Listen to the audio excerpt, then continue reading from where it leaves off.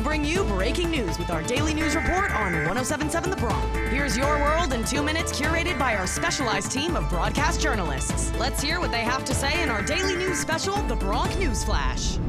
This is the Bronc News Flash, your world in 2 minutes on 1077 The Bronc. Just nominated 10 2024 Intercollegiate Broadcasting Systems Media Awards, including Best Radio Station and Best Morning Show for Wake Up Rider, as well as Best On-Air Personality, Social Media Campaign, Show Open, Promo Series, Production Director, and Faculty Advisor. I'm Kadie DiGiuseppe. On Wednesday, it was decided by the highest court in Michigan that former President Donald Trump can appear on the state's Republican primary ballot. However, the court also weighed in the fact that if Trump can run in the general election and serve as president once again. An appeal from Michigan was turned away after voters argued that Trump should not be allowed on the ballot because of his efforts to subvert the 2020 election and the violence at the Capitol on January 6, 2021. The Colorado Supreme Court became the first court in the country last week to declare Trump ineligible to run for president. The Colorado ruling is looking certain to end up reaching the U.S. Supreme Court soon enough. If Trump wins the Republican nomination, the Michigan Supreme Court's order does not prevent the voters from contesting Trump's eligibility to appear on the general election ballot. By then, the issue could have been resolved by the U.S. Supreme Court. Democrats are weighing in and encouraging the Supreme Court to take up this case to challenge Trump's eligibility. Michigan's state run is scheduled for February 27th. Here is what a chairperson of the Democratic Party had to say about what she thinks about Trump staying on the ballot in Michigan. If someone is legally permitted to be on the ballot, they should be.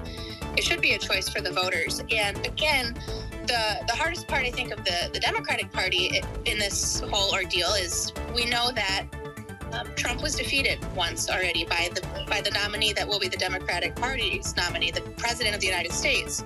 So we just kind of leave it to the Republican Party to decide what do they think is in their best interest. Audio provided by WNEM TV5. The man that was found after being stuck in days in a mangled car in Indiana before he was rescued had to have his leg amputated on Wednesday. 27-year-old Matt Room had his leg amputated from the mid-shin down and is now in intensive care. The two men discovered Room after it was originally thought that he was dead. The men were scouting for fishing holes when they came across him and the wreckage of his car. When he was found, he had multiple injuries, including a broken hand. When Room was rushed to the hospital, it was found that his injuries were life-threatening, according to a regional spokesperson for the Indiana State Police. It is estimated that Room could have been in the wrecked car for up to a week because where he is far out of view of the interstate and no accidents reports had been filed in days. It has still not been said how Room ended up and how he survived. 32-year-old Gypsy Rose Blanchard is set to be freed from jail on Thursday after spending 8 years in prison. She recalled to people how her and her boyfriend Nick at the time planned to kill Blanchard's mother Dee Dee. For many years, Dee Dee subjected Gypsy Rose to painful medical procedures that she never needed. In court, it was argued that Blanchard was a victim of Munchausen by proxy, which is a rare form of abuse where a parent or a guardian induces a fake illness on their child for attention or sympathy. When Gypsy was 7, she was already being falsely claimed by her mother that she suffered numerous illnesses. Dee Dee required Gypsy Rose to use a wheelchair even though Gypsy knew that she could walk perfectly fine. Dee Dee also claimed that Gypsy had leukemia, which required her to eat through the feeding tube and have her head shaved. Dee Dee fooled not only family and friends but also doctors and medical professionals that something was wrong with her child. At the time of Blanchard's mother's death, she claims that she was being forced into another unnecessary surgery while being mentally and physically abused. Nicholas Godjohn faces life behind bars for the killing of Dee Dee. The Prison Confessions of Gypsy Rose Blanchard will premiere on January 5th in Lifetime's new docuseries, with many more details on Gypsy Rose's story. That's all for this episode of the Bronc News Flash, your world in 2 minutes on 1077 The Bronc.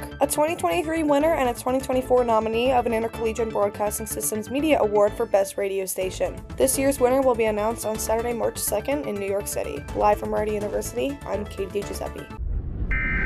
Thanks for tuning in to the Bronc News Flash on 1077 The Bronc, your daily update for on-campus, local, national, and international news. Want to stay up to date? Check out the Bronc News Flash on demand on all your favorite podcasting platforms or 1077thebronc.com/newsflash. Now back to the biggest hits and best variety on 1077 The Bronc.